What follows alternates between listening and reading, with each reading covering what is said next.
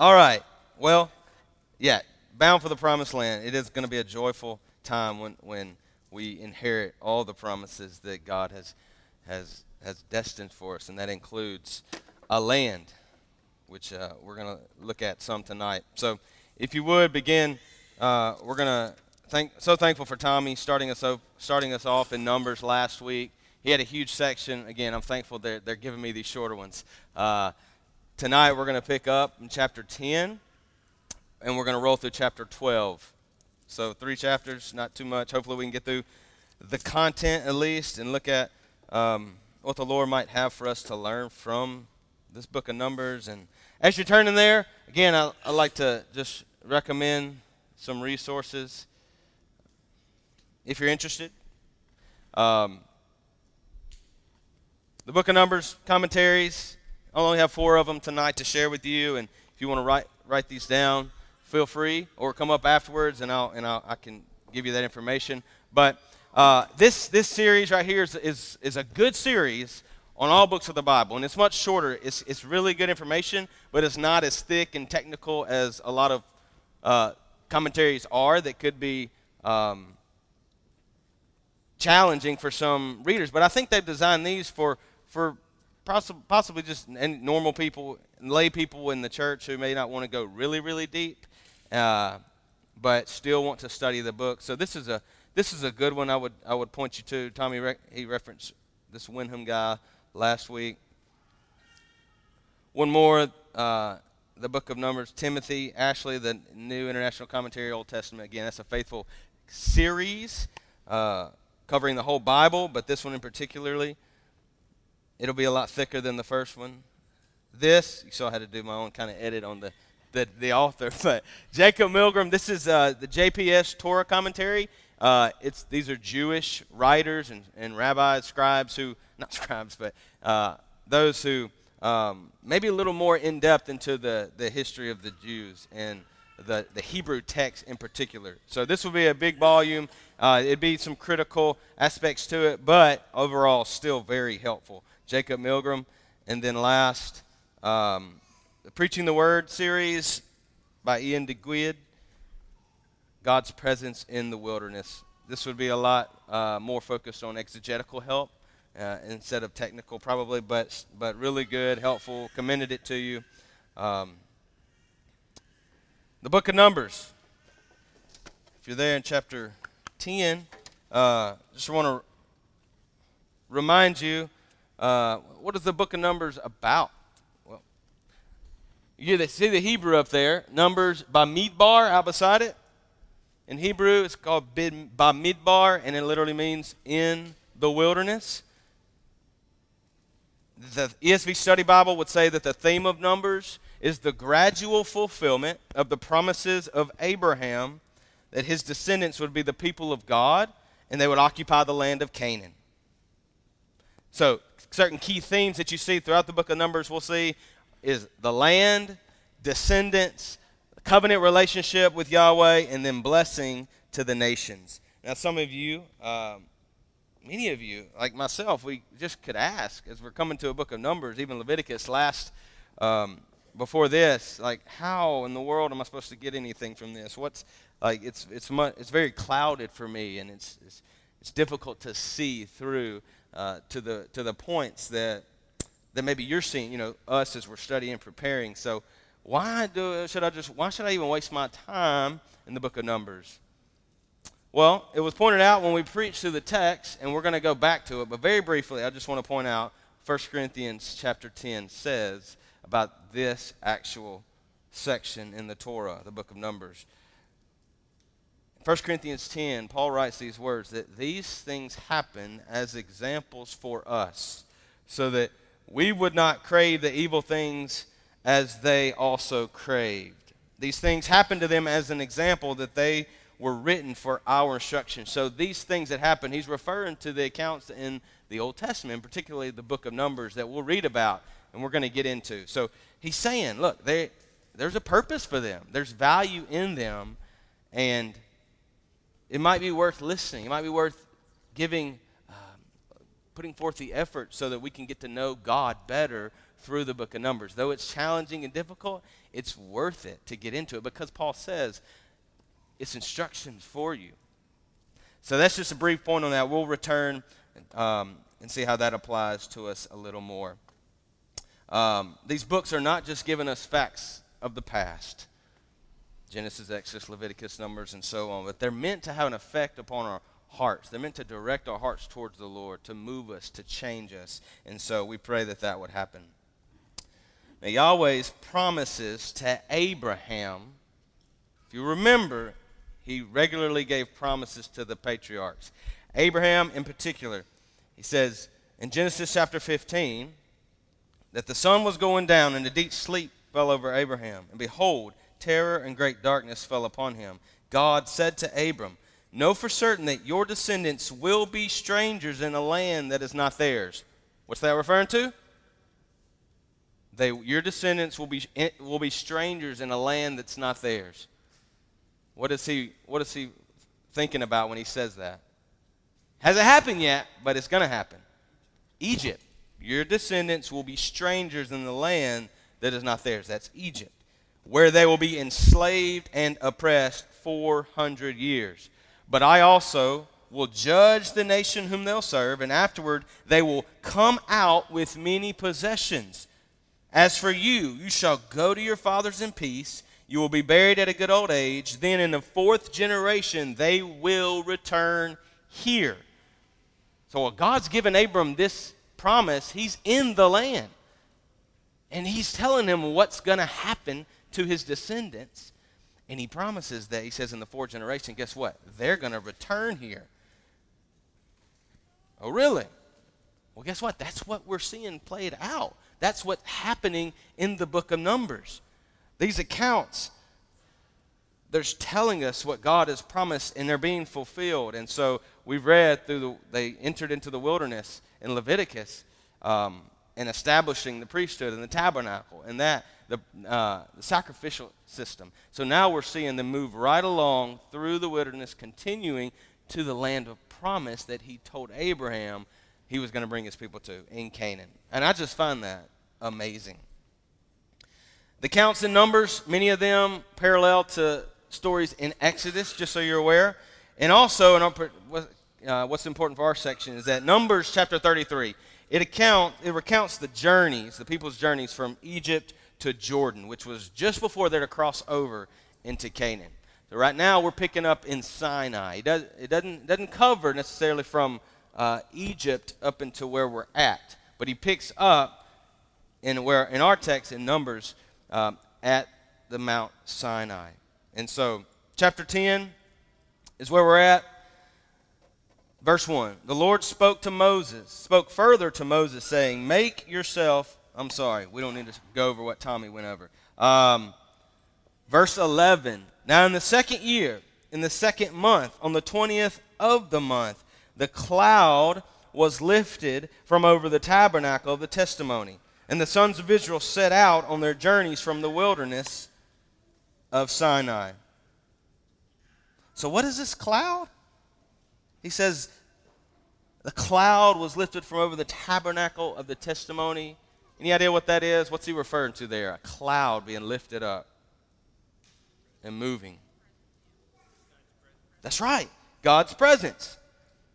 The divine sign of Yahweh's presence with his people. And we see this in Exodus chapter 13 when it says Yahweh was going before them, the people of Israel, in a pillar of cloud by day to lead them on the way, and in a pillar of fire by night to give them light, that they might travel by day and by night. He did not take away the pillar of cloud by day, nor the pillar of fire by night from before the people. So that's right. He manifested himself in this form of a cloud to lead and to guide his people. And that's repeated throughout the scriptures if you pay attention to God's presence and then the cloud. And so it's lifted from over the tabernacle of testimony. The sons of Israel set out on their journey from the wilderness of Sinai, and the cloud settled down in the wilderness of Paran. So they're moving out. And Tommy kind of explained a little bit of the pattern around the tent of meeting. This picture is from the ESV Study Bible, which is a really helpful source, so I encourage you to look at it. If you have an ESV Study Bible, use it. It's very good. But you see the tent of meeting up top, that section, and the tribes were surrounded or located, positioned around the tent of meeting. Below that, if you can see, starting from the right to left, it might be hard. You see the tent of meeting in the middle and the red arrow pointing to the right. But that's the order of how they were to travel and journey through the wilderness. And the ESV Study Bible provides kind of a snapshot of what that might look like. We're not going to read the content, but that's what the rest of this section in chapter 10, as they leave Sinai, it's just explaining these tribes in the order that they were as they marched and as they journeyed, as they traveled. And it was so important that again, the cloud is the one who led them, that Yahweh was the one who led his people. It's important for them to remember that they weren't traveling blindly, like some of our road trips when we set out. Have no plan, we just set out without any sort of maps. Well, the road trip was led by the divine navigator of Yahweh, and it was important for them to understand that. It was very crucial. They set out first by blowing the silver trumpets, as indicated in verses 1 through 4 that Tommy mentioned last week. I think, maybe. These silver trumpets alarmed the camp that we're about to march. We're setting out. And that word set out, the sons of Israel set out on their journey, has the idea of pulling up, pulling out, moving stakes. It's nomadic language. They're traveling. They're pulling out their camp, and they're moving forward.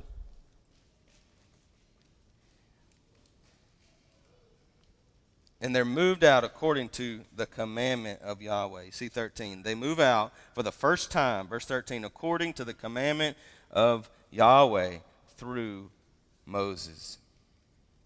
Again, crucial that this be the case, and no one is taking it upon their own initiative to say, hey, we're leaving. It's time to go. Gather your things, pack up, we're out. That'd have been a bad move. Somebody would have done that, even Moses himself. They realized Yahweh was the one who led this camp. He's the one who called the shots. He's the one whose word is what they lived by and abided by. And so it's important that they don't move unless he moves. And so that's key. Verse 21, we see that they're carrying the holy objects, and the tabernacle was set up before their arrival. This is important, that the holy objects that were in the Ark of Testimony included the table of the bread of presence, the lampstand, the altar where sacrifices were made. You may be familiar with some of this in Leviticus. But Numbers chapter 4 tells us that these were the duty of the Kohathites, which is what's mentioned in verse 21. And so they're the ones who were to gather these, like Tommy pointed out, each tribe and people, they had duties, they had roles, they had responsibility that they were to fulfill in order for the people to function properly and appropriately. And so they each had their own task, and it was an important task. And so the Kohathites had the holy objects that were connected to the tabernacle. Chapter 10, still, verse 29. Moses tries to recruit help from his brother-in-law, Hobab, who at first rejects him. He says, Hobab, you know this land. We're heading out. We need you to come with us, join us. We're traveling. You know the wilderness area much better than we do. He says, we're setting out to the place of which Yahweh said, I'll give it to you. Come with us. Come, and we will do you good, for Yahweh has promised good concerning Israel, verse 29. And then verse 30, but he said to Moses, I will not come, but rather will go to my own land and relatives. He said, please do not leave us, inasmuch as you know where we should camp in the wilderness, and you will be as eyes for us. So it will be, if you go with us, that whatever good Yahweh does for us, we will do for you. So he's claiming something for Hobab, trying to recruit him to come with him. He's claiming the promises of Yahweh as motivation to try to get him to come along. He says that the Lord will do good to you, for Yahweh has promised good concerning Israel. He promised it all the way back to Abram, good that he was going to do to his people. And so he's laying out, he's demonstrating faith in front of the people, saying God's promised that he's going to treat us good. He's going to be a source of goodness for us to experience. And he's saying you can join in on that if you want. Now, we're not told whether he goes or not. There are different opinions on that.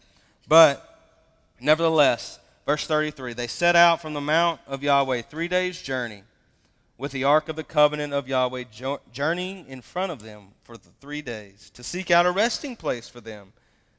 The cloud of the Lord, the cloud of Yahweh, was over them by day when they set out from the camp.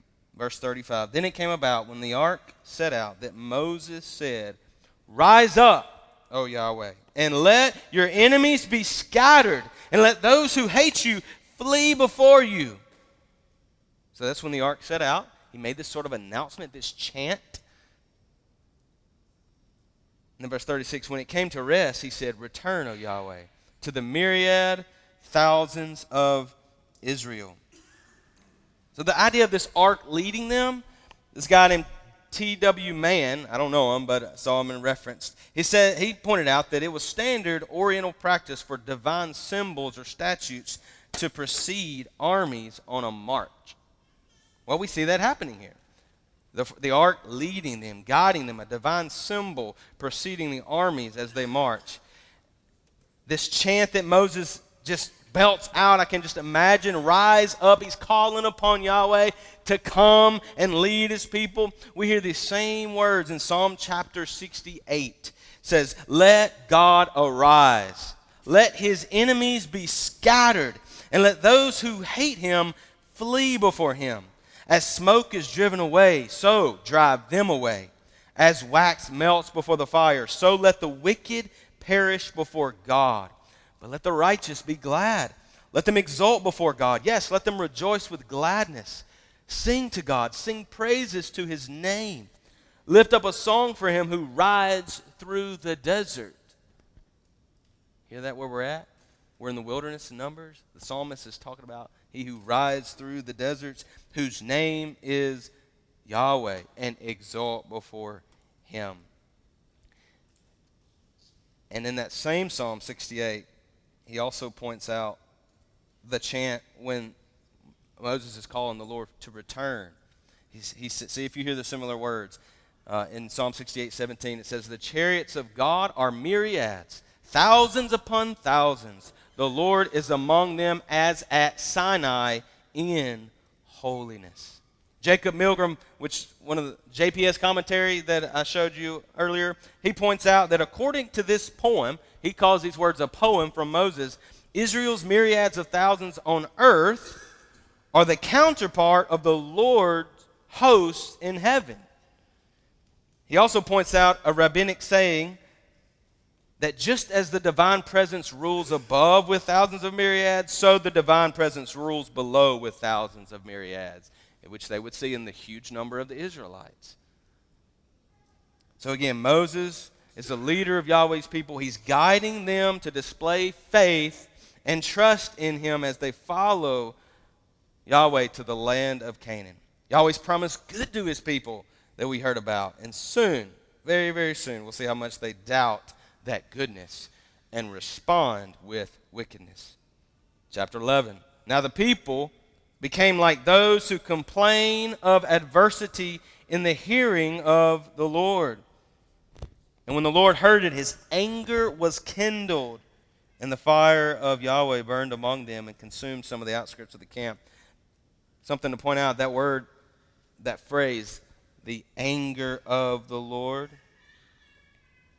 The fire of the Lord, the fire of Yahweh is a repeated phrase you'll see in this section. So when you see that, it's a word or a phrase repeated, you should perk up, you should pay attention, you should wonder, why is it there? What is the point of continuing to say this phrase or this word? And fire of Yahweh is one of those phrases that we'll see repeated in this section. But why is that? Exodus 15:7, and in the greatness of your excellence, this is in the Psalm of Moses. Moses says to Yahweh, you overthrow those who rise up against you. You send forth your burning anger, and it consumes them as chaff. We're going to see that this anger is is directed towards God's people because of the way they're acting, because of their attitude, because of their complaining. It says that it arose up to the ears of Yahweh. Did you hear that? Did you see that? I'm sorry. The people became like those who complain in the hearing of the Lord, literally in the ears of the Lord. So he's taking notice. He's not unaware. He's not, as the cloud is leading them, he's not so far ahead that he can't hear who's grumbling in the back. It's not that scene. It's not that picture. He knows what's going on. He can hear everything because he knows their hearts. He doesn't just hear the complaining that's going on, but he knows the wicked hearts that are behind all that complaining. So he hears what's going on. And the fire of Yahweh, continuing verse 1, burned among them and consumed some of the outskirts of the camp. Again, we've seen this fire of Yahweh being lashed out or released on his people. I got to cover in Leviticus the section of Nadab and Abihu, right? Remember what they did? Strange fire they offered before the Lord, and guess what happened? He came down with his own fire and consumed. We'll see that further in Numbers a little later on the sons of Korah in that situation where they're sinning against the Lord. And he comes down with fire and destroys people because of their rebellion against the Lord. But do you see God's mercy here? Do you see it even here? It says that it burned among them and consumed some of the outskirts of the camp. He only consumed those who were on the outskirts of the camp. He didn't destroy them all. He spared many. And this was purposeful to serve as a warning to those who were spared, but not for long. Moses prayed to Yahweh. Verse 2, the people therefore cried out to Moses, and Moses prayed to Yahweh the Lord, and the fire died out.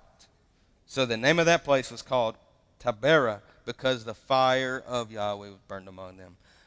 So this is the repeated phrase we're going to see. The people complain, Yahweh hears, they cry out to Moses, intercede, help us. Moses intercedes, Yahweh's fire relents. It calms down. The wrath is abated. It's the mediator going before Yahweh and the people. And they realize that. They go to him. They say, cry out to the Lord. Save us. Help us. And guess what? Yahweh heard Moses' prayer. Moses is this prophetic intercessor. His mediating cools the wrath of God amongst his people, against his people. And we're going to see this repeated again throughout Moses' leadership. But guess what? Verses 4 through 6 doesn't take long before they're grumbling again. Now the rabble who were among them, that rabble is a weird word. It's not repeated anywhere else, but others say that that's just the non-Israelites who were with the people. That when they left and they fled Egypt, there were non-Israelites who went with Israel to be with them. So when the rabble were among them, had greedy desires, and also the sons of Israel wept again and said, who will give us meat to eat? We remember the fish which we used to eat free in Egypt, the cucumbers, the melons, the leeks, and the onions and garlic, but now our appetite is gone. There is nothing at all to look at except this manna. And then he gives a description of what the manna was. Well, this rabble that had started showing greedy desires, as you see, seems to be that they had stirred up some of the Israelites to also complain and to cause trouble among God's people. They begin weeping. They begin crying out because they're not getting what they want. They want to go back to Egypt. Who will give us meat? Well, guess what? God had provided for them through manna, but they weren't content with it. They weren't content with his provision.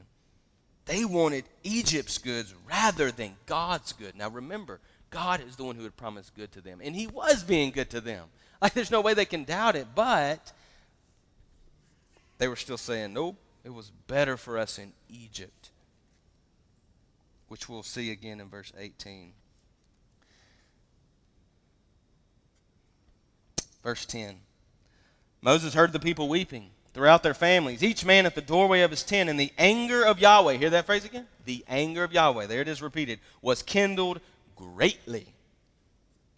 That's an added phrase. Was kindled greatly, and Moses was displeased. So Moses said to Yahweh, why have you been so hard on your servant? Pity party Moses, here we come. And why have I not found favor in your sight that you have laid the burden of all this people on me? Was it I who conceived all these people? Was it I who brought them forth that you should say to me, carry them in your bosom as a nurse carries a nursing infant to the land which you swore to their fathers? Verse 13, where am I to get meat to give all these people? For they weep before me, saying, give us meat that we may eat. It's a bunch of barbarians. I alone am not able to carry all these people because it's too burdensome for me. So, if you're going to deal thus with me, please kill me at once, if I have found favor in your sight, and do not let me see my wretchedness. Well, Moses, it sure is coming out. Your wretchedness is all over, and you can't cover it up. Everybody sees it, man. So Moses is joining the people in complaining against Yahweh. The people are weeping bitterly, and again, Yahweh's anger is stirred up greatly. So Moses gets frustrated. Did you hear the accusatory language Moses is laying upon the Lord, man? Did you hear that? We're not going to go back, but if you can just read it now, you'll see that he's directing all the blame back to him, saying, you did this, you did this. And we would think by now, if anyone was content with Yahweh, with the Lord's ways among his people, that it would be Moses. He knows them the best. He's met face to face. You would think if anybody's going to act right, it's going to be him. But even here, their leader can't keep it together. So what hope do the people have? Well, in light of this short narrative, question, do we gather that Moses is a sufficient leader for God's people? Is he to be elevated as a savior-like position? He is set apart. He is the servant of Yahweh. But again, we already see glimpses of even his self-admission that he cannot carry all the people by himself. He can't carry this burden, he says. It's too much. But I ask, is this, and I wonder if some of them ask, if they heard, is this someone that we can hang our hope on to bring us fully into Yahweh's promises? Just to ask us, it leaves us wanting, right? It leaves us lacking, begging for a true and better prophet, priest, mediator. Verses 16 through 23 is Yahweh's response. He said, okay, gather 70 men from your elders, whom you know. I'll come, I'll speak to you there. I'll take the spirit that's upon you, and I'm going to give it to them. That's key. The Spirit of God was upon Moses. And he says, I'm going to share that power with others so they can assist you. Verse 19. Yahweh says, you want meat? I'm going to give you meat. You shall eat. He's talking about the meat. Moses is to tell this to the people. Verse 18, we see that. Yahweh's telling him, command to the people, say these things. The end of verse 18 says, therefore Yahweh will give you meat, and you shall eat. You shall eat not 1 day, not 2 days, not 5 days, nor 10 days, nor 20 days. Like, golly, okay. But a whole month, until it comes out of your nostrils and becomes loathsome to you. Why? Why are you doing this? I just asked for some meat. God, I didn't ask for 30, 20-something days of coming out of my nostrils. Why? I'll tell you why. Because you have rejected Yahweh who is among you and have wept before him. End of verse 20.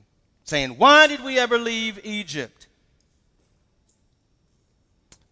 They've rejected Yahweh. How else is he supposed to respond? Like everything's cool?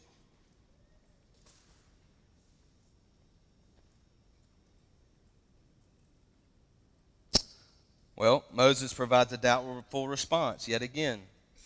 But Moses said in verse 21, so the people among whom I am, there's 600,000 on foot. And you've said, I'll give them meat so that they may eat for a whole month? Should flocks and herds be slaughtered for them to be sufficient for them? Or should all the fish of the sea be gathered together for them to be sufficient for them? And Yahweh said to Moses, is Yahweh's power limited? The phrase is also translated, is Yahweh's hand too short? Is my hand so short? Now you shall see whether my word will come true for you or not.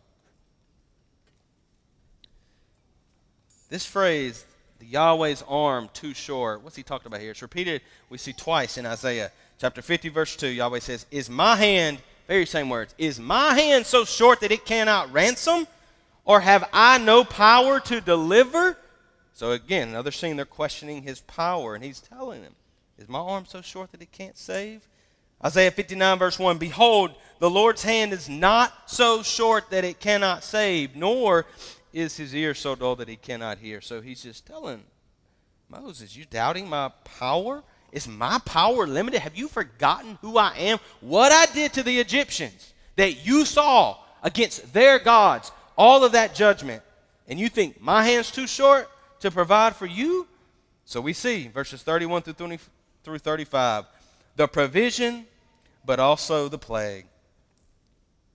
Verse 31 says, now therefore went a wind from Yahweh. That word wind is ruach. It's the same as spirit. The spirit, this wind of Yahweh, is bringing forth quail from the sea, it says, and let them fall beside the camp. And so quail is the provision of meat that Yahweh chooses to give to his people. And it says it's beside the camp, all around the camp, around on the outside where he already destroyed people. Remember, outside the camp was the area of uncleanliness and death. That's what it represented. So we see this meat is leading the people outside of the inner circle where the tabernacle was, right? You see that? Away from the presence of God where he was camped at, not where the tabernacle was. And the anger of Yahweh was kindled against the people. There it is again. The Lord struck them. The very severe plague. And this place, verse 34, the place was called Kibroth Hattava because there they buried the people who had been greedy. That word Kibroth Hattava means graves of greediness because people died. So they called it graves of craving is another way. Greediness, craving, graves of lust. It's where they bury those who Yahweh had killed because of their greediness. Well, you think he has their attention now, right? Let's press on through chapter 12. Now Miriam and Aaron, anyone know who Miriam and Aaron are? Who's Miriam? This may be a harder one. If you don't. Sister, right, Moses' sister. And Aaron? That's right. He's a leader of the high priest, the priesthood. Now, they spoke against Moses, chapter 12, verse 1, because of the Cushite woman whom he had married, for he had married a Cushite woman. And they said, has the Lord indeed spoken only through Moses? Has he not spoken through us as well? Uh-oh, a little jealousy going on. And the Lord, again, heard it. You see that? Yahweh heard it. Now the man Moses was very humble. Verse 3, more than any man who was on the face of the earth. And suddenly Yahweh said to Moses and Aaron and to Miriam, you three, he calls them out, you three, come out. Come out to the tent of meeting. So guess what? They better come. The three of them came out. Verse 5, then Yahweh came down in a pillar of cloud. There it is. Yahweh's coming down in what form? Of a cloud. That's his presence among his people. And he stood at the doorway of the tent, and he called Aaron and Miriam. When they came forward, they step up. He beckons them, summons them. They come up, and this is Yahweh's response to them as they've complained against Moses. Verse 6, hear now my words. If there is a prophet among you, I, the Lord, shall make myself known to him in a vision. I shall speak with him in a dream. But not so with my servant Moses. He is faithful in all my household. We'll stop there. Does that phrase stand out? Is anybody thinking of anything when you hear that? I'm not going to point it out right now, but I hope so. He is faithful in all my household. Verse 8, with him I speak mouth to mouth even openly, and not in dark sayings, and he beholds the form of the Lord. Why then were you not afraid to speak against Moses, against my servant, against Moses? So the anger of Yahweh, how many times I got to tell you? There it is again. The anger of Yahweh is key. It's important. Burned against them, and he departed. He leaves them. But when the cloud had withdrawn from over the tent, that's right, if Yahweh is leaving, guess what it's leaving? The cloud's leaving. Just pointing that out. The cloud, when he had withdrawn over the tent, behold, Miriam was leprous, as white as snow. As Aaron turned toward Miriam, behold, she was leprous. And Aaron said to Moses, "Oh, my Lord, I beg you, do not account this sin to us, in which we've acted foolishly, and in which we have sinned. Oh, do not let her be like the dead, whose flesh is half eaten away when he comes from his mother's womb." Moses cried out to Yahweh. There he is, the intercessor, stepping up again to intercede as a mediator. Moses cried out to Yahweh, saying, "Oh God, heal her, I pray." It's a short prayer. But the Lord said to Moses, "If her father had but spit in her face, would she not bear her shame for 7 days?" Okay, it's kind of odd. "Let her be shut up for 7 days outside the camp, and afterwards she may be received again." So Miriam was shut up outside the camp for 7 days, and the people did not move on until Miriam was received again.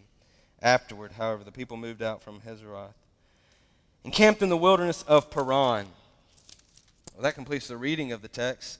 So, what's going on here? Miriam and Aaron, they're challenging Moses' leadership.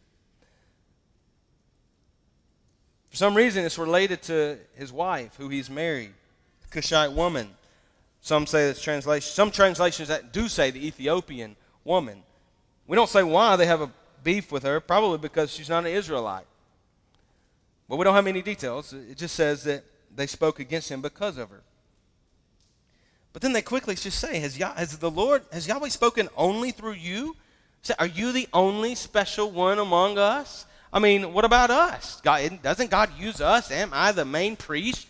And she's a prophetess, which is pointed out.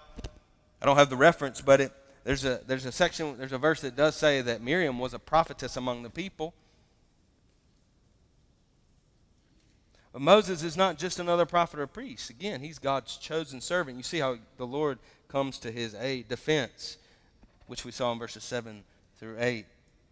Though he's insufficient to lead a whole nation, as we just saw earlier, he's complaining, he is nonetheless God's chosen instrument to serve his people. So, he points out that he's faithful over my household. This one, he's different. Speak to him mouth to mouth, not openly, not through visions, but face to face. He hears me. He beholds the form of Yahweh, verse 8 says. Why in the world were you not afraid to speak up against them? So you would think when God curses Miriam with leprosy, the skin disease, you would think Moses could just kick back and say, "Ha ha, you getting what you deserve. Mess with me now. Do it again. See what's going to happen. He got my back." Aaron, take notes. Was that the attitude he had? No. What does he do? When Aaron comes to him, help her, please. He could have sat back in his own self-righteousness and boasted in who he was and who Yahweh was to him and their relationship and how it was personal and special and they had something different going on nobody else had. No, he didn't do that. He immediately interceded on her behalf. "Oh God, heal her, I pray." 6 words. Yeah, I did that. 6 words. Very short prayer.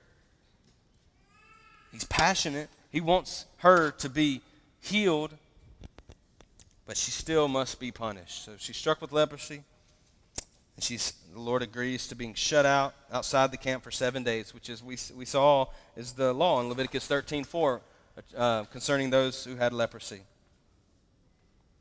Now Miriam, how important was this woman? Pretty important. It says that the people didn't move on until Miriam was received again. So it kind of seems that she's a prophetess, we find out. She must have had some sort of big influence among the people. They wouldn't even set out until she was with them. So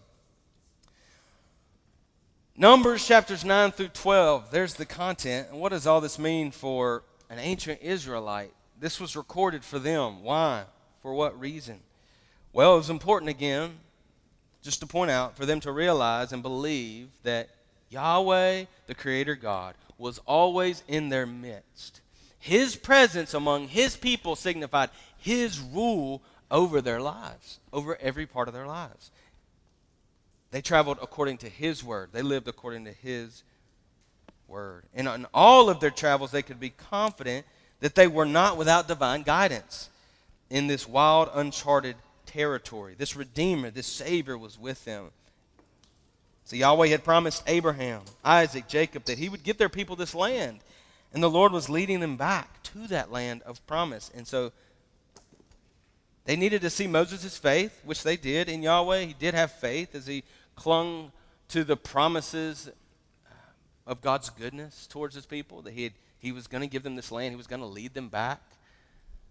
He demonstrated faith, but also doubt, which we see is typical among God's people.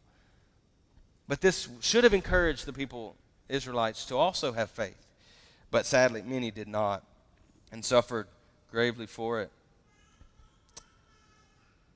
That's what they could have gotten from chapter 10. Chapters 11 through 12, when we enter into the complaining and grumbling section. I mean, what is the writer intending to teach as he weaves these stories together like he has in this section? Is there a specific focus? Well, we see some repetitions, right? The grumbling, the complaining, their attitudes, their sin.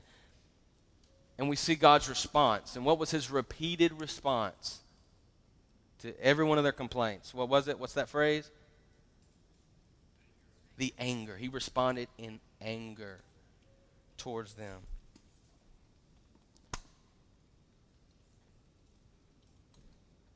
They were reminded, people of Israel were reminded constantly of their ancestors' sin. It's quite often repeated throughout the writings and the prophets as you continue to read this book. And it's purposeful, so that they would not repeat the same sins and kindle afresh the anger of Yahweh. Hear this from Deuteronomy chapter 9. Know then, this is Moses talking to the people. Know then it is not because of your righteousness that Yahweh your God is giving you this good land to possess. For you are a stubborn people. Imagine. Pastor Jordan stands up and says that to us today. You are a stubborn people. Remember, do not forget how you provoked Yahweh your God to wrath in the wilderness, from the day that you left the land of Egypt until you arrived at this place. So they're in the land. He's reminded them of the way they acted. From that day, you've been rebellious against Yahweh. Again, at Taberah and at Massa and at Kibroth Hattava, you provoked Yahweh to wrath. So he's pointing out the specific location of Taberah, which we saw in chapter 11, verse 3. That was the location. So historically, we see there, he brings up the past. Psalm 78. The psalmist, here's an example from the writings, beginning of verse 14. Psalm 78, verse 14. Then He, the Lord, led them with the cloud by day. Again, he's writing history for the people. Listen, it's poem. It's in a poetic form, though. He led them with the cloud by day and all the night with a light of fire. He split the rocks in the wilderness and gave them abundant drink like the ocean depths. He brought forth streams also from the rock and caused waters to run down like rivers. Yet they still continue to sin against Him, to rebel against the Most High in the desert. There's a reference to the wilderness. By asking food according to their desire. Then they spoke against God. They said, can God prepare a table in the wilderness? Behold, He struck the rock so that waters gushed out and streams were overflowing. Can He give bread also? Will He provide meat for His people? That's what they requested, right? We saw in Numbers. Therefore, Yahweh heard and was full of wrath. The fire was kindled against Jacob, and anger also mounted against Israel. So He didn't forget to point out the anger of Yahweh when He records this for the people. As the poet is writing this, that's key. That's important. because they did not believe in God and did not trust in his salvation. Yet he commanded the clouds above and opened the doors of heaven and rained down manna upon them to eat, gave them food from heaven. Man did eat the bread of angels. He sent them food in abundance. He caused the east wind to blow in the heavens, and by his power he directed the south wind. When he rained meat upon them like the dust, even winged fowl like the sand of the seas. Then he let them fall in the midst of their camp, round about their dwellings. You hear that? This is the same story we just read in Numbers. So they ate and were filled, and their desire he gave to them. Before they had satisfied their desire, while their food was in their mouths, the anger of God rose against them and killed some of their stoutest ones, and subdued the choice men of Israel. In spite of all this, they still sinned and did not believe in his wonderful works. So he brought their days to an end in futility and their years in sudden terror. When he killed them, then they sought him and returned and searched diligent for God. And they remembered that God was their rock, the most high God, the Redeemer. But they deceived him with their mouth and lied to him with their tongue, for their heart was not steadfast towards him, nor were they faithful in his covenant. But he, being compassionate, forgave their iniquity and didn't destroy them all. And often he retained his anger and did not arouse all of his wrath that he could have. Wow. Go back and read that again. I encourage you tonight, as Numbers is fresh on us, go back and read Psalm 78. And as it dials you back to Numbers, worship the Lord. We see these things were written for the people to say, whoa, I need to avoid these things. The sin that our fathers committed that kindled the Lord's anger, I should avoid. Yet we still see that he was gracious towards them. All of his wrath and anger was not poured out. We don't have time, but that was an example from the writings. An example from the prophets is Ezekiel chapter 20. So if you go home, read some Ezekiel chapter 20. He's going to record some of the same events in Numbers. Again, after all this, you would think that folks would change their ways, don't you? But sadly, they don't. We don't. And yet still God's gracious to them. We see his love in Psalm 136. How is his love connected to the wilderness? The psalmist says in Psalm 136, verse 16, to him who led his people through the wilderness, for his loving kindness is everlasting. Well, that's what it meant for them today. That's what some points of what Numbers meant for the people and these narratives for them back then. What does it mean for us today, real briefly? I'll try. The book of Numbers, again, it records this journey of the wilderness to a promised land. This establishes a theological motif for the biblical writers. It becomes a theme in the scriptures that represents our lives as Christians on earth. I mean, we too have been rescued from sin, like they have been rescued from Egypt. We've been given eternal life. We've been given promises, and big promises that we would inherit the land of the new creation. Now we're in between Christ's first and second coming in sort of a wilderness phase. And we're not really at home. The land around us, it's dry, it's arid, it's boring, distasteful when we look at the culture around us because of the new desires that we've been given as Christians that are fixed upon Jesus now and cannot be fulfilled or found in this world. And yet, as we travel through this wilderness of trials and suffering, we're called to have faith in God's provision and protection of us during this pilgrimage. And this, recalling his protection and his care for us, it fuels us to press on to the end. We grumble, we complain just like them. We know that. Their experiences, like we see in 1 Corinthians 10, again, written for our instruction, they should caution us as we face similar temptations, which is, for me, it seems like every single day I find something to complain about. I hate it.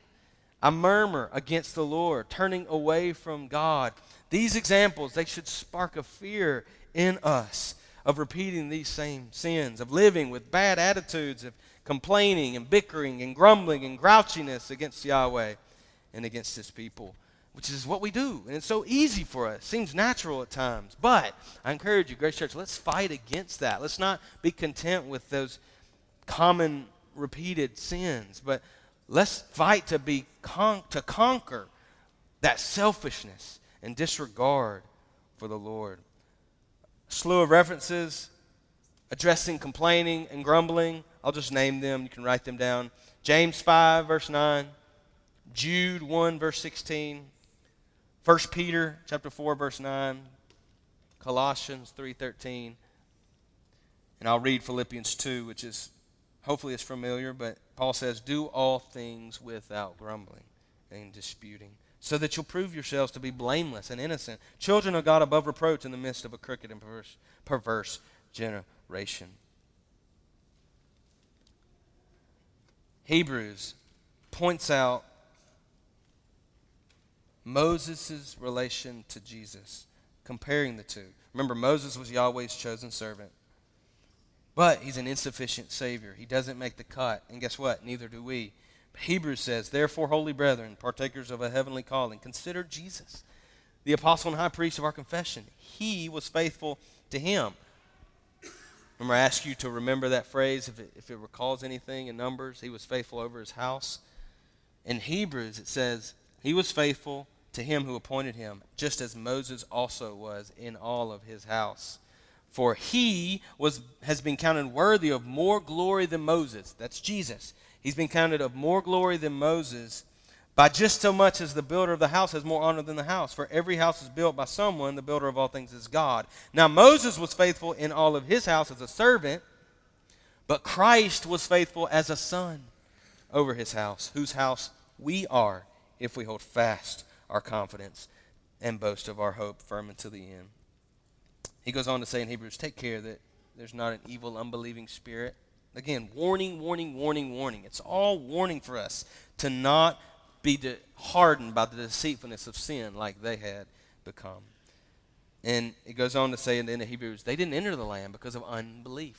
And guess what? That's the same with us. This is a deciding factor on whether we enter the land or not. Unbelief. Unbelief in all who Christ is and what he's done to save us. Doubting his love to keep us. And if such an unsatisfied spirit persists in us, it will keep us from enjoying the eternal bountiful land. Jesus is better than Moses. This much is true. But do we believe it? Will we complain to God about Jesus, that he's not sufficient, he's not enough for us, just like Aaron and Miriam did against Moses? When we don't get our way, will we run outside of God's boundaries of blessings to pursue our own happiness? Well, lastly, what can keep us from grumbling and complaining? What can make us content with God? We must, beloved, rid ourselves of all sin that so easily entangles us and run the race with our eyes fixed on Jesus alone. With our eyes constantly fixed on all the things of this world has to offer and never on Jesus, don't be surprised when we're not impressed with him. And this is what it boils down to. If we were honest with ourselves, we would often say, I'm bored with him. He doesn't excite me.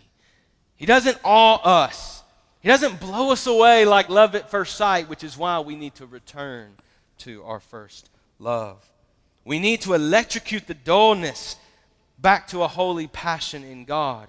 And only when we truly delight in him and him alone will we be content and satisfied to the point where we won't be disappointed when things don't go our way. We won't be disgruntled when our plans are muffled or interrupted. Well, Grace Church, let's pray that we would learn the art of contentment. All of us, let's learn to be content by looking again and again to Jesus in the Scriptures and begging God each day to open our eyes to see his awesome majesty so that we're captivated by him and truly satisfied in him alone. Let's pray. Father, thank you so much for your word. Thank you for Numbers. Help us to take heed to the instruction. Help us to put forth the effort to get to know you in this book as it reveals who you are. It reveals who we are. But it also reveals who the Savior is. It always points us to Jesus, and we're thankful for that. We pray that you would always give us eyes to see him. And we ask that you would help us as we dive into a new week starting tomorrow, and we go to work and we're just surrounded by so much that distracts us from you. Lord, we want to be distracted by you from everything else. We ask that you would flip that you would reverse that reality and cause us to be so captivated by your glory that, yes, we're productive in this world, but we're not slaves anymore to it. We're not bent out of shape when things don't satisfy our personal desires and plans and agendas, but we're submitted fully to your will and to your kingdom. So help us to do that. Help us to be content with you and you alone and the lot that you've given us, and help us to help one another do that. We're journeying together through this wilderness. People weren't spread out. They were together as a people. Help us as Grace Church to be a unified people by your Spirit as you lead us through this wilderness, keeping our eyes fixed on the land of promise that you will give to us as we get to inherit all of your blessings that are ours through Jesus. We praise you and give you much thanks for fulfilling your promises and continuing to do so. Help us to be rooted and grounded in Jesus. In his name we pray. Amen.